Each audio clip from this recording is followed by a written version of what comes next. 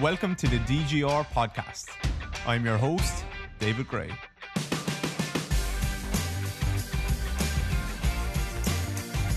Hello everyone, Chris here. Welcome back to the DGR podcast. This is episode number 61. David and Kira are currently in Bondi Beach and have just finished a really successful Melbourne workshop. There was a couple of tickets left for the second weekend of the Sydney workshop, so if you're in the area, you should really jump on board. Today, we have another great podcast with a great guest, Jason St. Clair. Jason is a fantastic clinician. He works with a lot of runners, and that's kind of what David and Jason speak about today. His assessment for runners, treatment for runners, Achilles, knees, what Jason is looking for, and what he uses, and everything in that realm. So without further ado, enjoy the podcast. So, here we go, Jason. How are you? Thanks for joining me. Well, thank you, David. I appreciate this opportunity, man. You're welcome, man. I'm looking forward to the chat. I think we're going to chat about, I think you said you work with lots of, mostly runners, is that right? Or not mostly, but a lot of runners at least. Yeah, I do. I work with a lot of endurance runners, Mm-hmm. and I've started coaching the past couple of years, a local youth through 18 years of age, cross-country, track and field. And so I've been seeing some sprinters and linear things too, but definitely more biased towards the distance. Cool. I didn't know that. What made you get into the coaching side? I've always had a passion for coaching, and this opportunity came up. We have a very big youth program in the kind of suburb of Charleston that we live in, and I simply just asked the coach if she needed help. And the first year I just kind of, stood by, helped, and then every year just took on a little bit more responsibility. And I don't know, I've just always loved it, seeing the kids, any athlete in their element outside of injury. Mm-hmm. And as a group, the dynamic, I just missed it a lot. And so, yeah, I've been thinking for probably 4 years. It's been on my mind because we have a track club. Track and field, like athletics, is not huge in Ireland, but we have like a lot, like you guys obviously we have a lot of team sports and stuff. But I think in the States, track and field is a big thing because it's in every high school. It's in there's big collegiate programs with track and field. It's not as big here, although it is getting bigger. And it's been helped, but there is a couple of athletes very local to me. Literally, they train 10 minutes away, and they are like European level athletes in a couple of different 400 meters, I think, 200 meters, 100 meters. And I've been thinking about like just volunteering my time down there, just to see it for a while, not even just go in as a complete beginner, not say anything to any coach, because obviously they know way more than me, and just see what I could learn. I think it would be very beneficial. Yeah, that's kind of how I started too. So I ran 1 year of college track, and that I feel like I learned a lot, but that was 20 years ago and far before any of my formal education. But I wanted to just go and learn how they did, because I see a lot of high school athletes come through my doors once they're injured, and I see their programming and stuff, but I really wanted to get an idea of what it looked like in person. Yeah. And it's been pretty eye-opening in a lot of ways. Just watching lots of different ways people move and how they're coached and the drills they choose. It's interesting. Mm-hmm. What do you think? Do you think they're doing a good job? I think when you have a large group of people, I think it becomes difficult to see individuals like their needs, if you will, and address those. And the larger the group, I think the more difficult it is. And so it really was kind of eye-opening in that aspect, just trying to coach that many people of like strategies, like for a race is difficult, let alone if they have, some niggles creep up, like knee pains and stuff, then it's just hard. But I think I've realized you don't need to intervene probably as much as you think you do. as far like these people who are really into injury prevention, just let people move, but also seeing how people who are competing in the same events, how different they can really be. Mm-hmm. And yet we want to train them in the exact same way. Yeah. And that's been really nice to see. I'm like, okay, this is definitely a room for improvement here. Yeah. I've found that from being exposed to different sports in the last few years and different athletes. Just the online space allowed me to do that, just work online with different athletes from sports that I wouldn't have had much exposure to. And you see how structurally just how different they are and why they're doing the sport that they're doing. And that's been a big eye opener for me as well, definitely. And I think what you're saying with the or not teams, but with groups of athletes, there is a lot of like online, you see a lot of shade being thrown at people doing sprint drills and like skipping drills or different drills, and they're saying that doesn't make people faster. I don't think it's necessarily designed to make people faster all of the time. It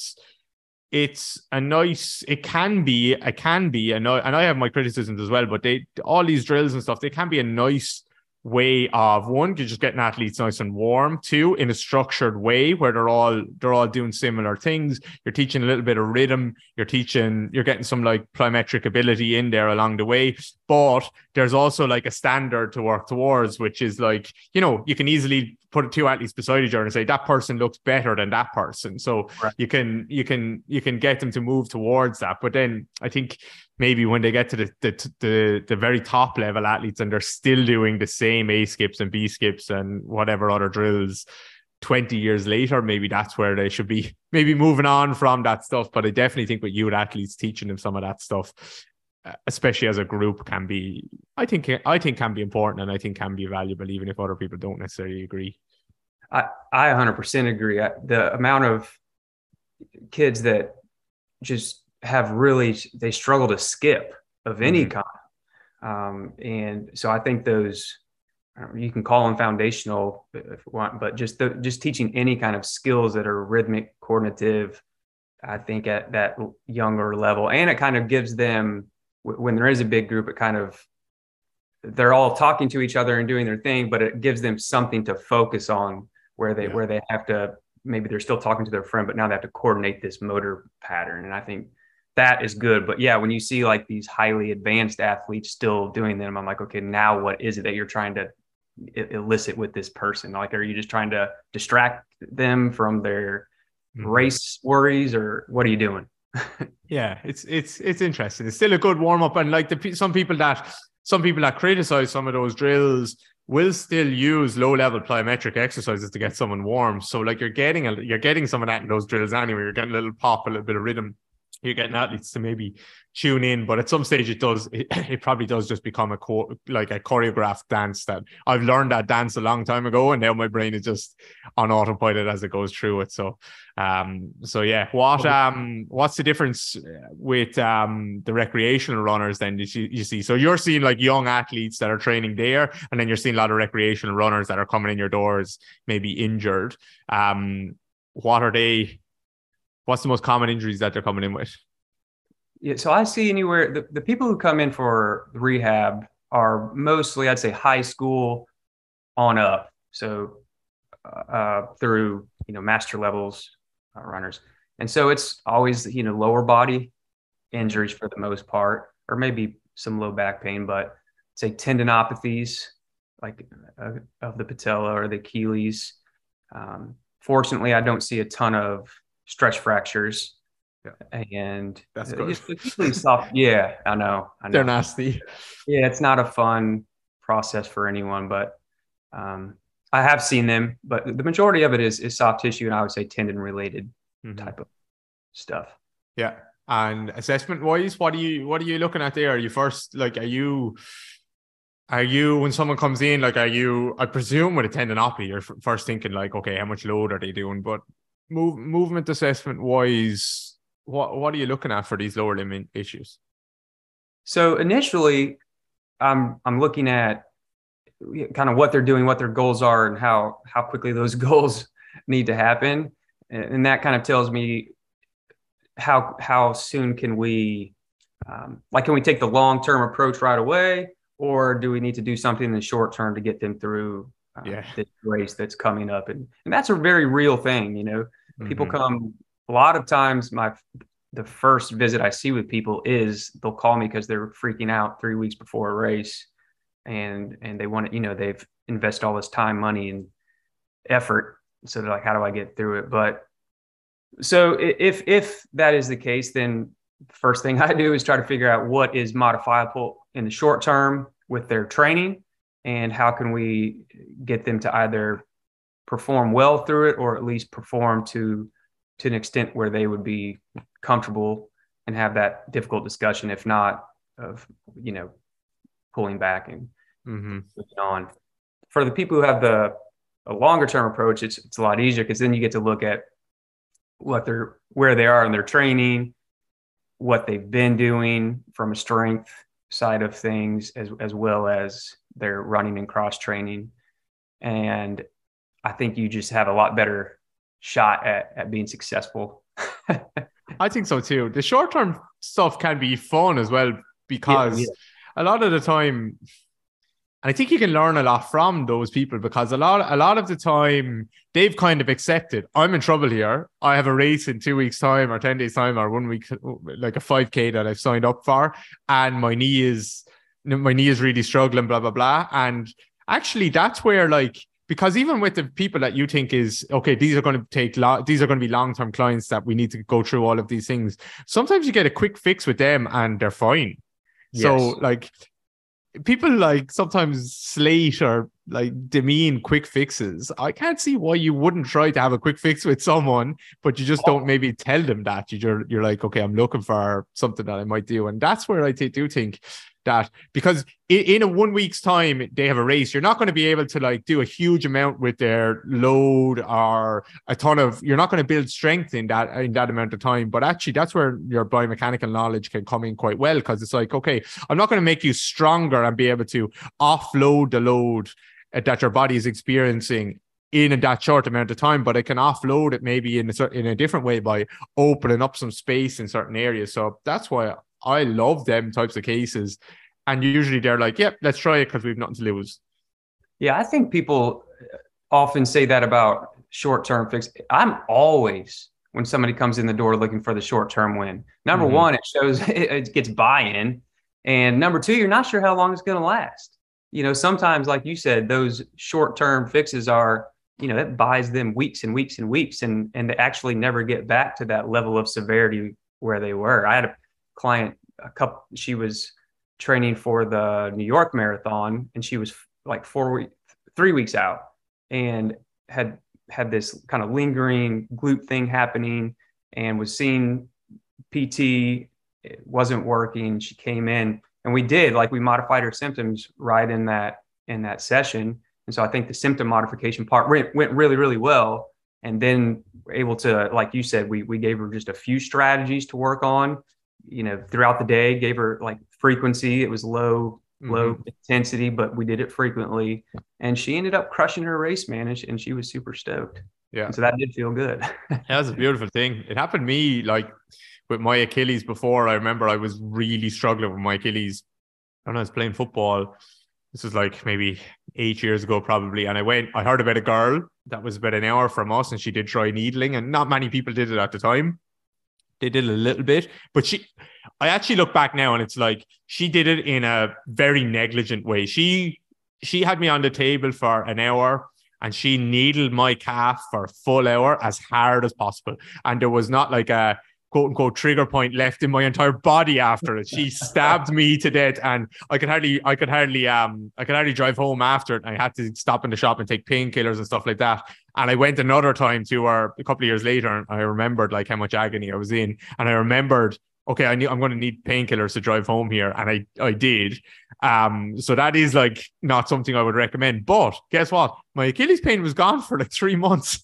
Nice. I think maybe you should just shut off everything to that area of my body or something. But we all have, or a lot of people have stories where and I do shit on manual therapy a lot, even though I think it's beneficial. I just don't like people who only do that and think this is the cure to everything. But we all have stories where like you got a bit of manual therapy and your issue is gone forever. I don't know how to explain that. Is it placebo? Is it not? But it does work sometimes.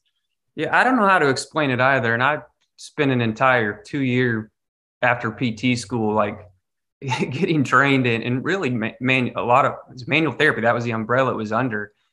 And if anything, it made me try to want to use it very effectively, knowing that I'm not going to know the exact mechanism that helps this person. Mm-hmm. And so if I don't know the mechanism, then I'm certainly not going to want to spend a lot of time doing it during each session, I mean. Mm-hmm. And I wanted to try to find the ones that seem to get me a lot of change quickly, for that same reason we talked about earlier. Like you kind of get that buy-in. And so that's really where I've taken my manual therapy. Some people hate on dry needling, and I get it, man. You look at the research and it's really not convincing. Mm-hmm. You can argue is even if a trigger point is a real thing. Exists, but yeah, but I do know that I've had people who get diagnosed and have Achilles tendinopathy for months.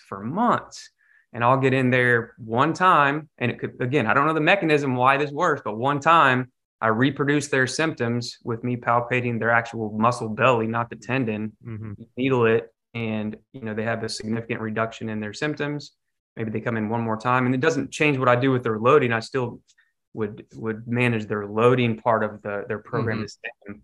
But as far as managing their symptoms, does that help take it from this reactive state down? I don't know, but yeah, but it does. I think it does a lot of the time. It just, you can't bank on that. You have to do the stuff that is going to work, but will also take more time, which is usually not is going to work, but it's usually it's usually strength training, and it's usually managing the load. And it's not Absolutely. It's not that you're certain it's going to work. It's just like you are sure that you're going to get certain adaptations. And even if you didn't have Achilles issues, maybe I'd want you to have stronger calves anyway. So let's just move in this direction. But do you think what do you think about the kind of thought process out there now that there's more there's no like skilled practitioners necessarily in manual therapy? Like it's all the same, and everything that everyone delivers it is the same, and people you can't maybe put people on a pedestal and say this person, because there is people telling courses where it's like you have to do it in this way. But I'm not so sure that. Do you think there's better and worse manual therapists out there?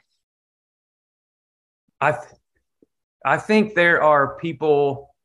I think the question that people should ask with any manual therapy is, what are you trying to get out of it?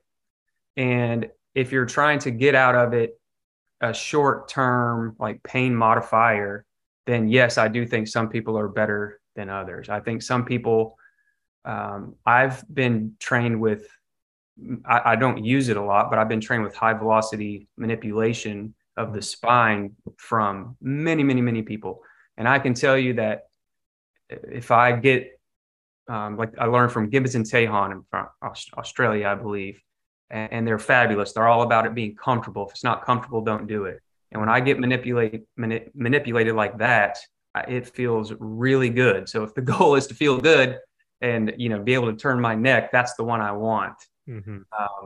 But I understand the argument that it's all kind of non-specific, mm-hmm. and it all kind of works the same, and you can't say you're moving this level. And I'm like, well, that's not really my goal. I don't really care if I'm moving C3, C4, or because that's not the question that I was asking in the first place. The question I was asking in the first place was, can I help this person turn their head to the right because they're struggling to turn their head to the right? Yes. And how do I do that in the most comfortable manner so that they're not scared? Yeah. Yeah, I'm with in that regard. I do think. Yeah, I think that's a really, really, really good answer. Actually, really good answer. And the way I think of that is because I think, and again, this is coming from me, someone who's like I have been relatively vocal against manual therapy on a few occasions. But sure, if you just on a very basic level, if you just go into massage therapist, you're like, okay, I just want to chill out, I want to relax, I want to get a nice massage, and you go into a nice massage therapist, or massage therapist, and you have someone and it feels really good, versus saying, okay, I'm not going to go into a massage therapist. I'm going to go to a guy who's a lumberjack who's never massaged someone in his life, and he's going to put hands on me and do stuff. It's probably not going to feel as good. I'm probably not going to feel as relaxed after it. And like, that shouldn't be that much of a reach to say that. And I do think there is a skill to the pressure that someone uses, or like how relaxed they make you feel. And of course there can be placebo and all these things associated with that, but that is the same with every single treatment that we ever do, regardless of if it's exercise or not, I think, or education or manual therapy or not. So I think the skill for high velocity, I don't think it's like a clinical reasoning skill per se. Like I think it's more like the technique itself of a high velocity is more like a psychomotor skill, where you just like, just getting good at it. So again, that it feels comfortable, but with my goal being to just help somebody feel better after it's done. Yeah. And then and I think where we really run into problem as a whole is like, how much of your treatment is that? Because for me, that may be like 5 minutes, and then I'm totally moving on to exercise. Whereas people are manual therapists, and that is the treatment. I mean, I had a guy this week who came in, was getting treatment for 8 months, and they never did one exercise. It was all dry needling, passive modalities. And then I think, that's a problem. That's a problem. Yeah, that's a problem. That's a problem. I know there's a physiotherapy clinic relatively close to me. I had a guy come to me with it was about 3 years ago, and I think it was, he had an elbow issue. He had like medial epicondylitis or something, and the guy in the clinic had got a new like cryo gun or something, and he spent 8 sessions just like putting the cryo gun on the guy's elbow and never gave him an exercise. And this was supposed to be one of the best physiotherapists in Ireland. So I was just like, the guy was like, the client came into me, and I don't ever get in conversations about what previous people do, as in that was good or bad. But he was like, I've tried everything to get rid of this. I was with him for 2 months and blah, blah, blah. I was like, genuinely, I wouldn't expect that to work. Like, it just doesn't make sense to me why that would have helped you in anything other than short-term relief. And you haven't tried exercise, so let's try exercise. Yeah, I know. I always ask the question, like, well, what do you think that they were trying to accomplish? What do you think they were actually trying to change? Because the person usually knows that, okay, well, if I think about that. Yeah, they don't think about it though. They don't tend to ask themselves that question. No, maybe that's because that's the physio or whoever it is an authority in their eyes, which they are. But a lot of people don't actually think logically about those things, and maybe that's pain. Pain takes away your ability to think logically, certainly about your own body. But maybe if their friend went to that same physio and they came back and said, I've done 8 sessions where they just put ice on me, they would probably think, that sounds a bit funny. Would you really expect that to work? So I don't know. What so go on, tell me a bit more about your assessment then with runners. Let's take someone longer term. They've been struggling for quite a while. They have a bit of time to build things back up. So if it's, I usually kind of break mine down into where I'm looking at like range of motion. So I have some things that I put in that bucket, and then I have some things that I put in like a movement coordination type of bucket. And then I have things that I would put in like this kind of force bucket, which would be, anything ranging from just like local strength of a muscle, like a calf, to being able to, maximum, what is their max load with a split squat, all the way to reactive force. Like if they need to, obviously they need to be doing plyometrics. And I just try to find the gaps or the things that tend to show up again and again throughout that process, and match it to whatever the issue that they're having, which is typically pain with running, and we go from there. It's not super complicated, but it doesn't. I don't think it has to be. Do you ever look at people's gait? Yes. So I look at every runner who comes in, I watch them walk, and then I also will watch them run. Usually I'll put at some point, watching people run, I get it. I'm not a huge fan of running analysis, like people who do these running analysis as a service. And so because I think you can just really get in people's head and wreck them. But I do, not necessarily on the first session, but I'll get some sort of video of them running, just so I can compare that with the other tests that I do. So if let's just say standing rotation is something that is limited, and when they do it, they're getting this hip pinch that they also experience while they're running, and then I match it up to watching them run, then that kind of to me tells a story that, okay, let's address it. But I'm not gonna tell them to take steps wider and all these other cues, right, that sometimes people come away with. Yeah, I try my best to not cue someone's gait almost ever. Now I do work with some healthy athletes and stuff like that, and we will look at their gait, and then there might be some cues that we can use. But to be honest, I genuinely do feel, and I feel strongly about this, that gait will clean up or will change in front of your eyes when you give the local tissue or the area or the coordination or whatever it needs.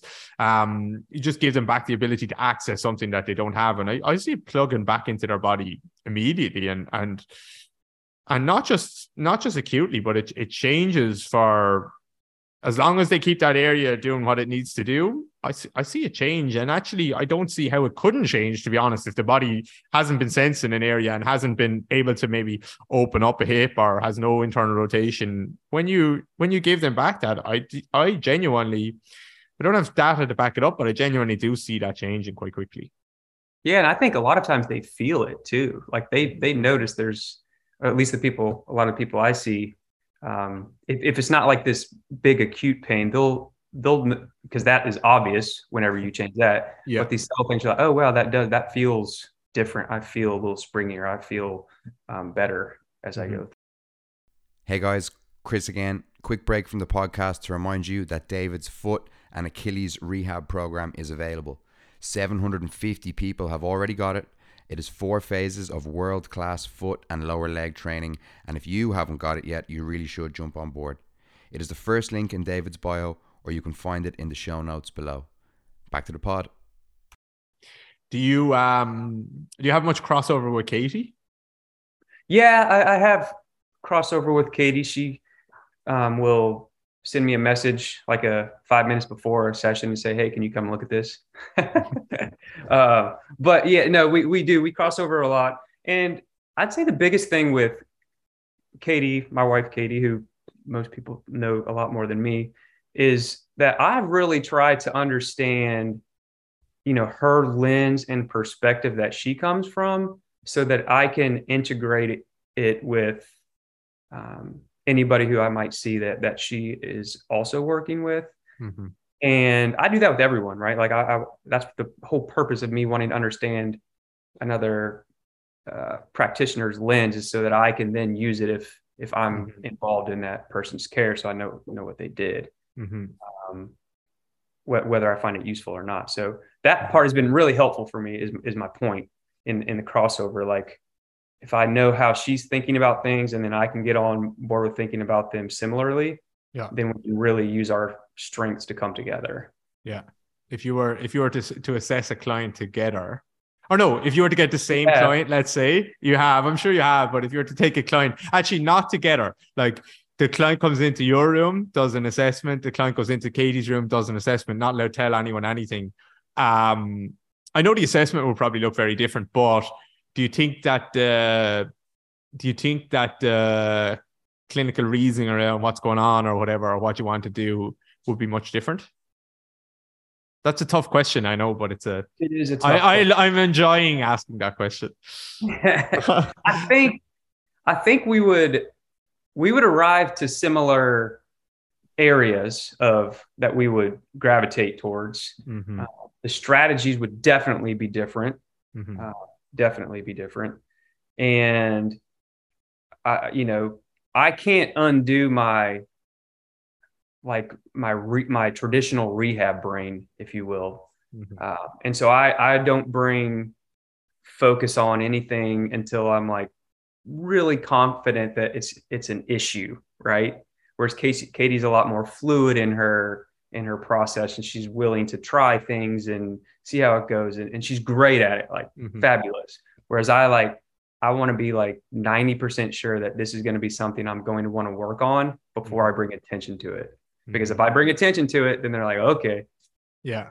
100%. But I think it's an interesting, what you're describing is like, it is an interesting thing that's happening in the industry at the moment, where people are probably caught between thinking the way you're saying, like that kind of your rehab brain, the way it's been programmed, and then moving more slightly into the unknown and thinking, let's just see what happens, kind of a thing. And it is hard to navigate that, especially as there's different models out there and you're learning different language and different things. I don't think the language shouldn't necessarily make a huge difference, but it is it is tricky as we try to learn how the body like integrates more and more, and how all these pieces of the puzzle affect each other. But then when you're working with someone who's in pain right in front of you, you definitely, not definitely, but you need to be as sure as you can with what you're going to do. Yes. Yeah. You do. You do. Or at least I do, you know? Yeah. I suppose it depends on the clients that you're attracting as well. And I suppose Katie is probably in a place where she's attracting a certain type of client, or if she is working with people where they've seen the stuff that maybe she's done online, and they're up for that. And I actually get a lot of that too as well now. I get like clients where they're just like, there's kind of a trust built because they've come to me from online, but I do have empathy for people, because people sometimes ask me, like, even about the breathing work, coaches and clinicians ask me like, oh, what should I do? Because my clients are unsure about that. They don't know if that's going to help them, and they don't understand why I would use that. And I'm like, honestly, like, maybe you shouldn't use it then. Yeah. You know, it's a tricky one. There definitely is a part of buy-in, and maybe it's a placebo thing as well, where if they're questioning it before you even start, then maybe you shouldn't. Maybe that's not something you should use. I totally agree, especially for something. What are you trying? You know, what are you going to get out of that activity, right? Like, and this is where, and I'm not bashing any systems. I've learned so many systems and take so many great things away, but I don't think that to think that there's any one way or one path that people need to follow to get from point A to point B is pretty naive, number one, but number two, it's just not going to work. It doesn't work in real life. So I think if you can take some of the concepts and then you can creatively apply them, if you think they're important for this person, and set them up differently in a way that's meaningful for that person, then, so like a breathing activity, for example, like, well, does it have to be a breathing activity, or are you just trying to position somebody so that their thorax is turning the opposite way? Because if we're talking about the latter, then let's just turn their thorax the opposite way and have them reach an arm, and boom, we've done it. I couldn't agree more. And even if it's a breathing activity and you don't necessarily want to just get them lying on the floor breathing, maybe you can just pair the breathing with any kind of other exercise where it's just snuck in along the way, and you don't actually ever have to cross the bridge of saying this is a breathing exercise. Yeah. So there's lots of ways of getting the results you want, I think, with people. And it's just honestly about clinical reasoning, and people haven't been probably taught to try and use their brain along the way, because they've been taught a lot of people, I mean, but not everyone, but there has been a cookie cutter kind of I think, education out there, and I think it's changing. I think it's slowly changing. I think so too. And I'm really bad about I allow myself to always want to find a middle ground. Yeah. And so there are people who would say that none of it matters, and people who would say this is all that matters. And I want to be like, okay, well, all I truly care about are the people that I'm working with. So let's find what might matter, and go with that. Right. Yeah. 100%. 100%. Of course. Of course, and that I don't. You said I'm really bad at that. I think, like, as in you're really bad at maybe not going to either extreme. I think that's a skill of being able to stay somewhere in the middle. And the great thing with those people who go to the extremes is you can learn a ton from them, but you just don't have to be them. Yes. You know. Sure. So I think because they're definitely a lot of those people are getting really good results with people. They're getting results. So there's something to learn from them, but you just don't have to necessarily have your treatment to look like that, or your coaching to look exactly like them. And the people that they're helping, might not be share a lot of similarities to the people that you're trying to help. So I always try to keep that in line too. So tell me about structuring a week for a runner then that's coming back. In terms of, let's even if you want to just take like an Achilles tendinopathy or something like that. And I know it's going to be vague because it depends so much on the person, but how do you go about structuring a week where you're not necessarily saying, okay, you're not allowed to run anymore, but maybe you need to decrease the miles a little bit, or the kilometers that you're doing?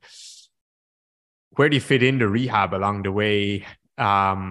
Where do you fit in if you feel like they need some plyometric ability along the way? And how do you keep them, or do you like to keep them running, or do you like to take that back?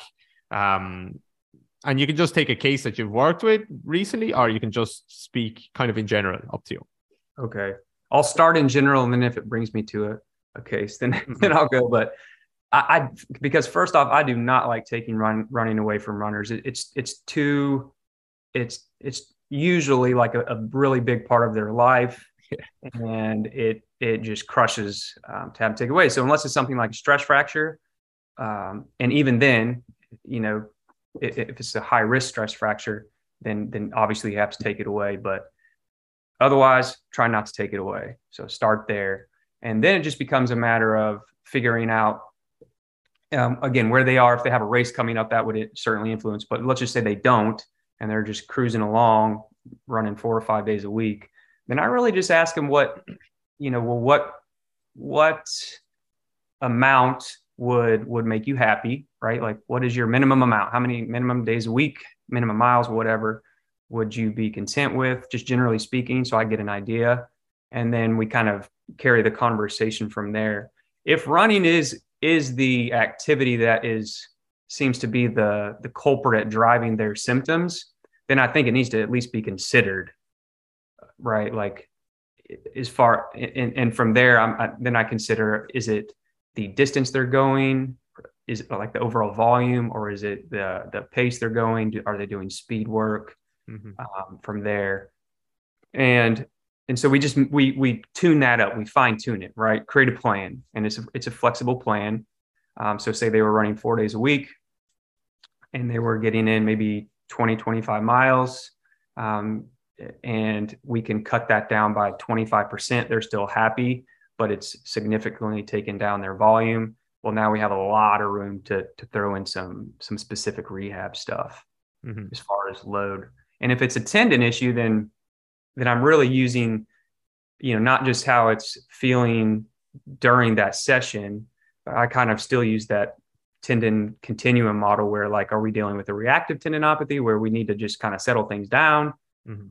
Or are we dealing with this more chronic issue where we need to look maybe a day or two later after the load and see how they've tolerated that? Because I see a lot of those. I'll see people have been dealing with tendon stuff for over a year. Same.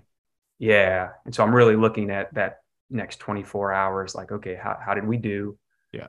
Do you think how what would be your go-to in terms of rough go-to in terms of how many days a week then, if you decide, okay, I'm going to work on calf strength and maybe some isometrics, or just slow, heavy movement or whatever? Have you found like a nice sweet spot for, okay, I'm going to give you that 3 days a week on the days you don't run, on the days you do run, after running, before running? What's your go-to at the moment there? My go-to at the moment, I truly still believe that a lot of the people I see, just generally speaking, have been kind of underloaded even though they're running a lot, like in other aspects of their training life, they've been underloaded. And so I I'm a little bit conservative with it. It's usually for me like 2 days a week. Yeah. And I just want to get a solid baseline because I'm not trying to crush them. I'm trying to see what we can get away with. More from the health side of things, right? So it is isometrics a lot of times at the beginning. And then from there, once I get a good idea of how to, then I play with the intensity and maybe moving more towards like the plyometrics and stuff. But I find a lot of runners don't need too much plyos, especially when they're running at the time. It's because you're going to be starting them off with extensive plyos usually, obviously, anyway.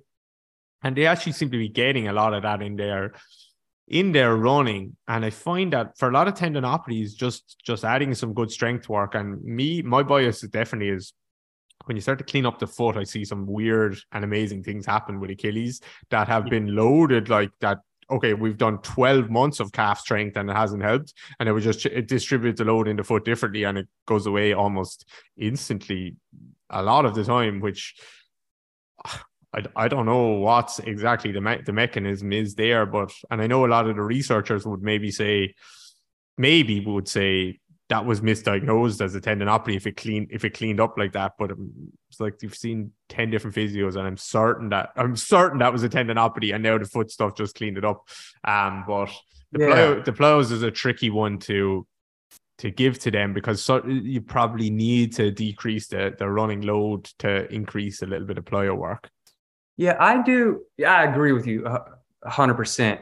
And I use you had mentioned cleaning up the foot.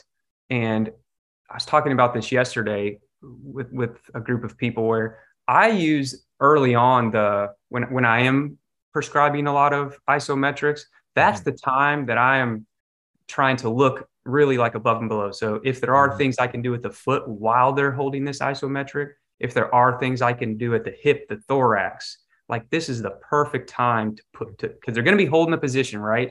So this is really the perfect time to work on all of those things. And like you said, a lot of things clean up just from that. And as I'm progressing them to the plyometrics, I mean, I do think about extensive, but I also try to think about what maybe they don't have. So like if they don't have strength, and that's what we're going to be working on. Well, I find that a lot of times they have trouble doing like, say, a pogo or an extensive. They have trouble keeping their heel off the ground. So I find just kind of more like overcoming type of movements or concentric type of movements for those people work really well. And some people, I know you're the Plyo Plus guy. I mean, he's obviously super mass, with all of that. Like, just thinks like in a broader brain. And I love that because it's, yes, it could be an extensive that they need, but you can bias it so many different ways to give them something that they might not have. Yeah. Yeah. So I no longer just am like 30-second pogo. I'm like, okay, let's look and see what this pogo is and what you're kind of missing. Because too often I see, even with like a calf raise, like I'll see him be able to come up on a calf raise with two feet, and then you shift their weight over to one side, and then they can't hold it. Like they just drop. I'm like, okay, yes, this is strength thing, but that's got to also be influencing your spring. Yeah, especially at that very top position of the calf raise seem to be weak, and that's certainly for anyone with a previous rupture of the Achilles, they're just so hard to get that strength back at the very top range. Even though I had a tear in my Achilles, not a full rupture, and kind of messed up some medial gastroc as well, and like that top range is so difficult to get back, and that I think Achilles injuries Achilles and calf are the worst. Because even if you look at the studies, like even at slow jogging, the high amounts of load going through the soleus, whereas if you look at a hamstring injury, someone tore their hamstring, you can probably get them jogging really, really quickly after a hamstring injury because they're not going to experience high loads in the hamstring until they're going to 70-80% of their running speed. But Achilles or calf, Achilles or like anything down lower leg, it's going to be getting a lot of force going through it, even at the slow, even walking. So it's such a tricky area to not tricky to clean up, but you have to do things in the right way. I think you have to progress people in the right way, or you will flare them up. So it's that's why I love Achilles issues.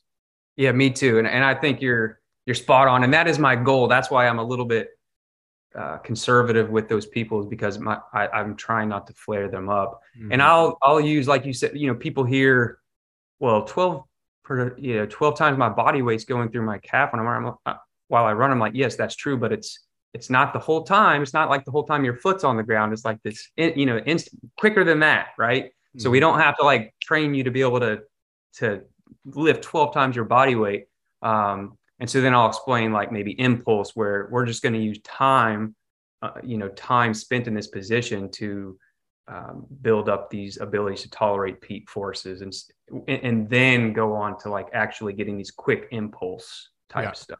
Yeah. I think I'm with you. And when I said earlier, I don't think runners need, or whatever I said about like plyometrics and stuff. I do. I think if every runner in the world trained plyos, if they got rid of some of their junk volume and put in some plyos, like, they would probably feel themselves running better and being more reactive. I just think the way plyos are done for runners, it's so crappy, it's so poor, and there's no cueing around foot contact or anything like that. But I do think you're right. And I think actually, like, just 3D, moving in all different directions, 2 feet, 1 foot, hopping, bounding, like, I think that stuff is really good. It is just tricky to put in, especially for a runner who doesn't want to stop running. It's tricky. It's tricky. Yeah, it's definitely tricky. What about knees? Not patellar tendon, but what about like patellofemoral stuff? What's going on there? Figure that out first. Yeah, the patellofemoral. I mean, I do. Another, like, a lot of high school people, the volleyball players and stuff, they come in with the patellofemoral. And I use a lens of biomechanics whenever pain's present. If pain's not present and they have this kind of knee valgus type of presentation, then I'm not, trying to make them shove their knees out as far as they can. Mm-hmm. But if pain's present and they do have this, then I am going to look what's happening at the foot, above and below, right? Mm-hmm. Because at the end of the day, we know that, or it seems we know, with a true patellofemoral syndrome, that we have to find a way to load that knee extensor mechanism. Yeah. And I'm not one to just go in there and bang out things that are painful. Yeah. So I found a lot of success. These people, I will start with their feet a lot of times, and standing, and see what's happening, and just changing the shape of their foot, how that affects the angles above. And then we load. Yeah, it's tricky. They're tricky ones because you need to load the quads. You need to make the quads stronger, but loading the quads is often the thing that hurts the knee.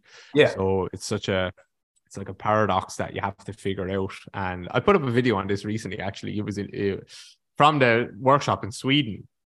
There was a guy, Rickard, actually. He was a really good guy, but he had like history of previous knee injuries. And he was just a random guy up for a demo, and I was just talking about a pronation drill, and he saw how he had a bit of quad atrophy on that side. It wasn't so strong. And I was just trying to get him to like bend his knee and come into his midfoot and come back out again, but the quad wouldn't let go. It was just like fighting and gripping so hard. And I was trying to show people that, like, this is an example of where people will talk about, okay, like pain can inhibit the quad, but also at the same time, inhibition doesn't necessarily mean that it can't turn on. It can also mean it's on all the time. It can't let go. It can't load eccentrically. And that is genuinely what I see with so many patellofemoral clients. And I think getting the quad to actually relax first and getting that knee bending and straightening in a very gentle, easy way that doesn't flare them up, hopefully,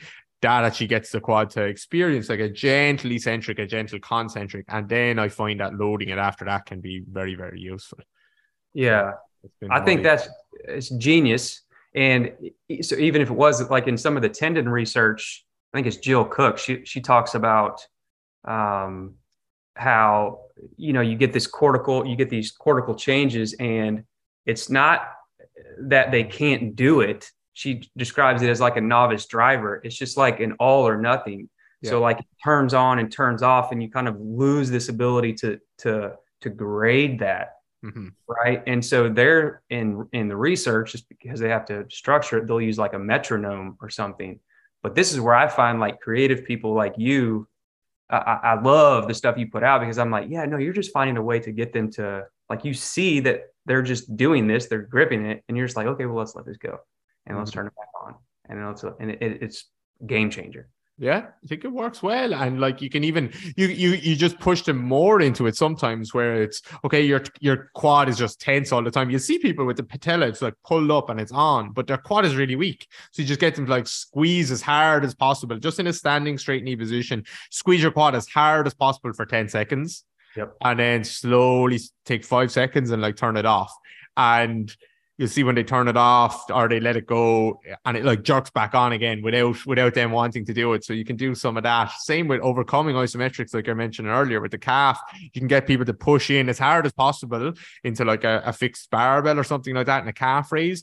Or you can get them to build up 0, 1 out of 10, 2 out of 10, 3 out of 10. Eventually you get up to the overcoming where you push as hard as possible, and then you build it back down. And I think like re-educating that max voluntary contraction, like, but basically I think that's probably what Jill is saying there. Like they just go from 0. They have 2 gears, 0 and 10. That's it. So re-educating that along the way is really cool and really helpful for people.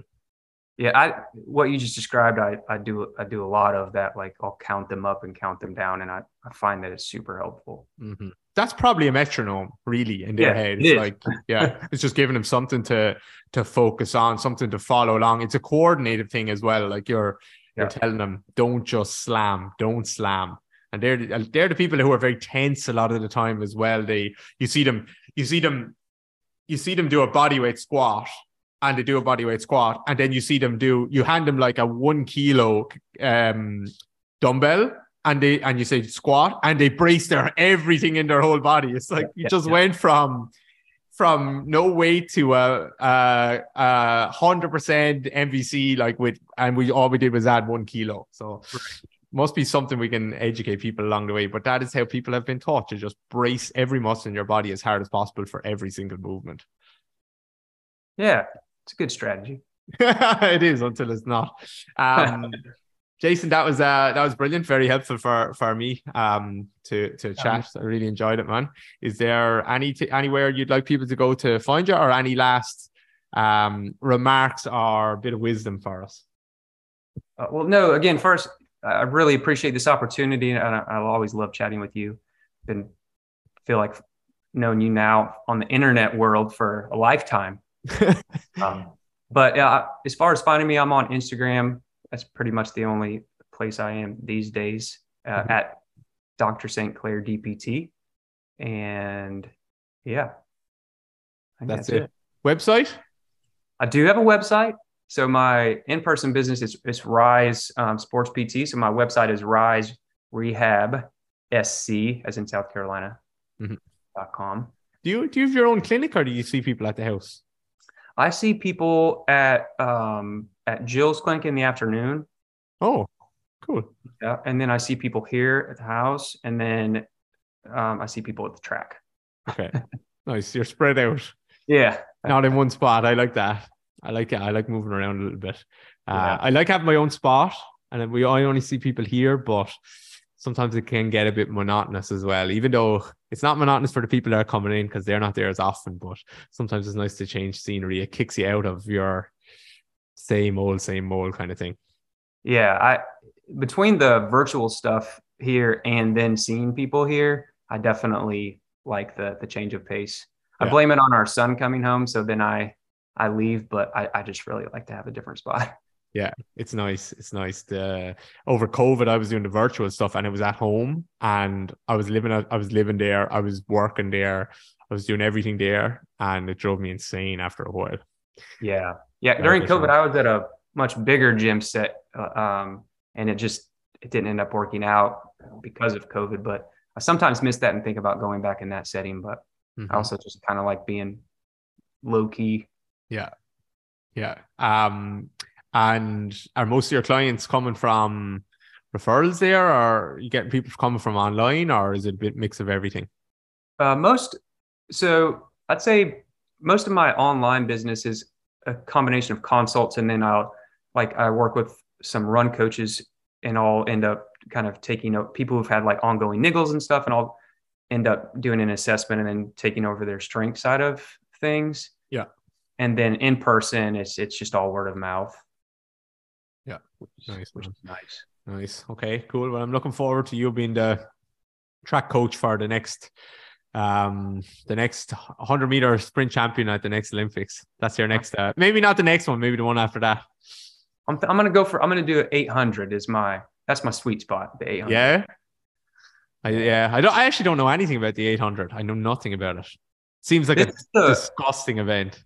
It's terrible. And the fascinating part to me is that this comes into where I was talking about earlier with the people who, you train them all the same, but people in an 800 are either coming up from a 400 or they're coming down from a mile. And so you can't train, or I don't think you should train them necessarily the same way. And so it's a fascinating race to me.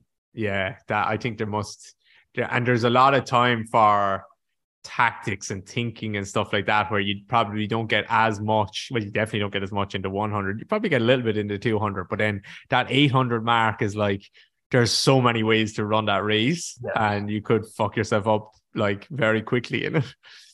It's very painful. Very painful. Yeah, for the short, sharp stuff. Okay, awesome, man. Thank you so much. Thank you, David. Hey guys, it's Chris again. I really hope you enjoyed that episode with David and Jason. Lots of tasty little nuggets in there and plenty of information for us all to chew on. Hey, one more reminder to grab David's Achilles Rehab program. Don't be fooled by the name. This is much more than an Achilles program. This is 4 phases of restorative training hitting all aspects of the lower leg.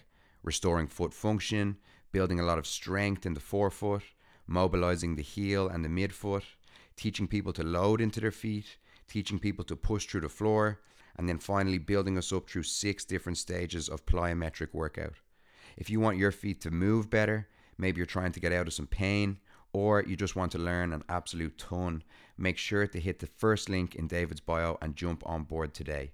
I'm looking forward to chatting to you guys in the next episode. Until then, be sure to like the podcast, share the podcast, and wherever you're listening to this, please give us a positive review. Chat to you guys soon.